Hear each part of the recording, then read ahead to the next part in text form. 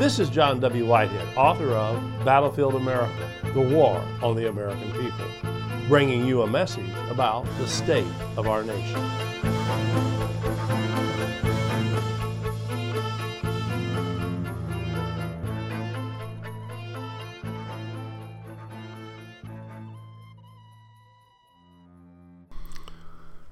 It has been said that a government big enough to give you everything you want is a government big enough to take away everything you have. In fact, have you noticed that the government's answer to every problem is more government at taxpayer expense and less individual liberty? The Great Depression, the World Wars, the 9/11 terror attack, the COVID-19 pandemic, every crisis, manufactured or otherwise, since the nation's early beginnings has become a make-work opportunity for the government to expand its reach and its power at taxpayer expense while limiting our freedoms at every turn. Indeed, the history of the United States is a testament to the old adage that liberty decreases as government and government bureaucracy grows. To put it another way, as government expands, liberty contracts. To the police state, this COVID-19 pandemic has been a huge boon, like winning the biggest jackpot in the lottery. Certainly, it will prove to be a windfall for those who profit from the government expenditures and expansions. Given the rate at which the government has been devising new ways to spend our money and establish itself as the solution to all of our worldly problems, this current crisis will most likely end up ushering in the largest expansion of government power since the 9/11 terrorist attacks. This is how the emergency state operates, after all.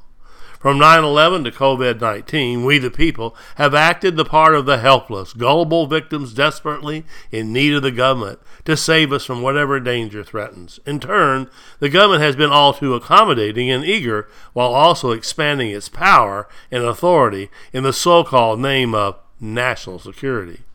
As chief correspondent, Dan Balz asked from the Washington Post, and I'm quoting, "Government is everywhere now. Where does it go next?" unquote.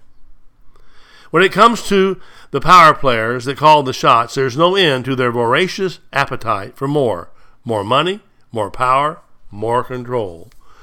This expansion of government power is also increasing our federal debt in unprecedented leaps and bounds. Yet the government isn't just borrowing outrageous amounts of money to keep the country afloat. It's also borrowing indecent sums to pay for programs it can't afford. The government's primary response to this COVID-19 pandemic, flooding the market with borrowed money in the amount of trillions of dollars for stimulus payments, unemployment insurance expansions, and loans to prop up small businesses and to keep big companies afloat, has pushed the country even deeper in debt. By the country, I mean the taxpayers. And by the taxpayers, it's really future generations who will be shackled to debt loads that they'll never be able to pay back. This is how you impoverish future generations. Democrats and Republicans alike have done this. Without fail, every president within the last 50 years has expanded the nation's debt. Despite President Trump's pledge to drain the swamp and eliminate debt, the federal debt is now approaching $27 trillion and is on track to surpass $78 trillion by 2028. Just the interest that must be paid on the national debt every year is $338 billion and growing. At some point, folks, something's got to give. Unfortunately, despite the tax burden we the people are made to bear, we have no real say in how the government runs or how our taxpayer funds are used. But we're being forced to pay through the nose anyhow and anyway. We have no real say, but that doesn't prevent the government from fleecing us at every turn and forcing us to pay for endless wars that do more to fund the military-industrial complex than protect us, pork barrel projects that produce little to nothing, and a police state that serves only to imprison us within its walls. All the while the government continues to do whatever it wants. Levy taxes, rack up debt, spend outrageously and irresponsibly, with little thought for the plight of we the people. This brings me to a curious point.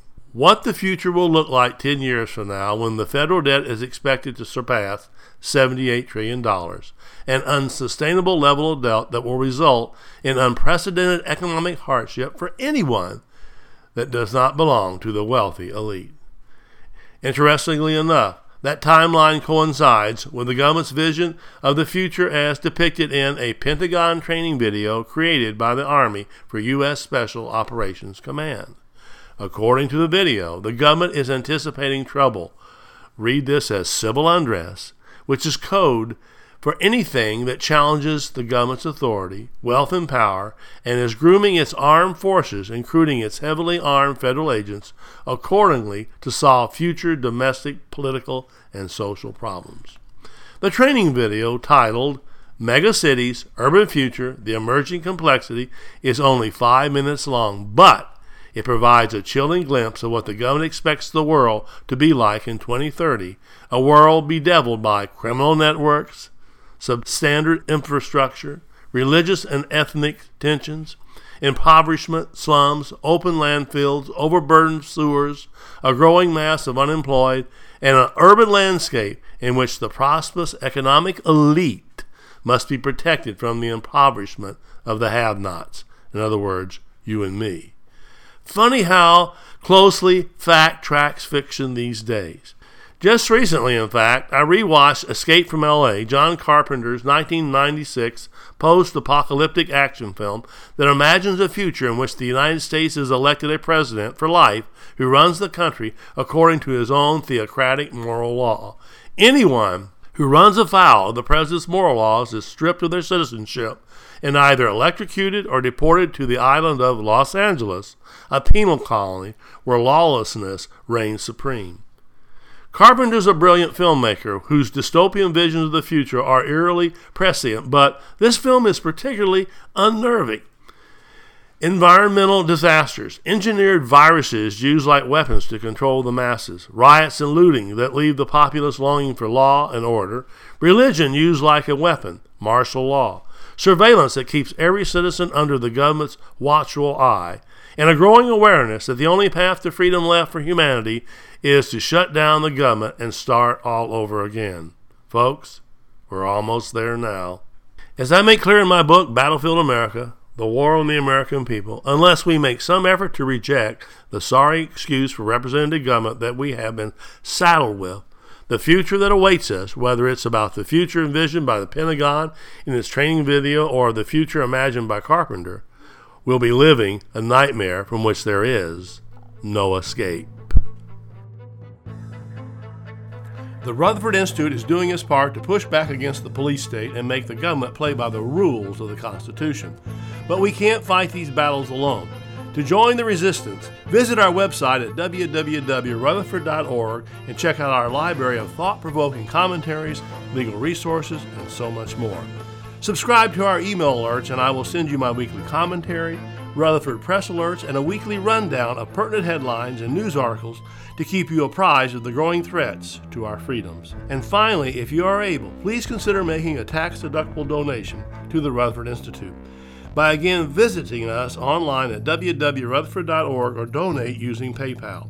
Your donation allows the Rutherford Institute to push back against the government's power grabs, corruption, and ongoing assaults on the Constitution. Together, we can make America free again.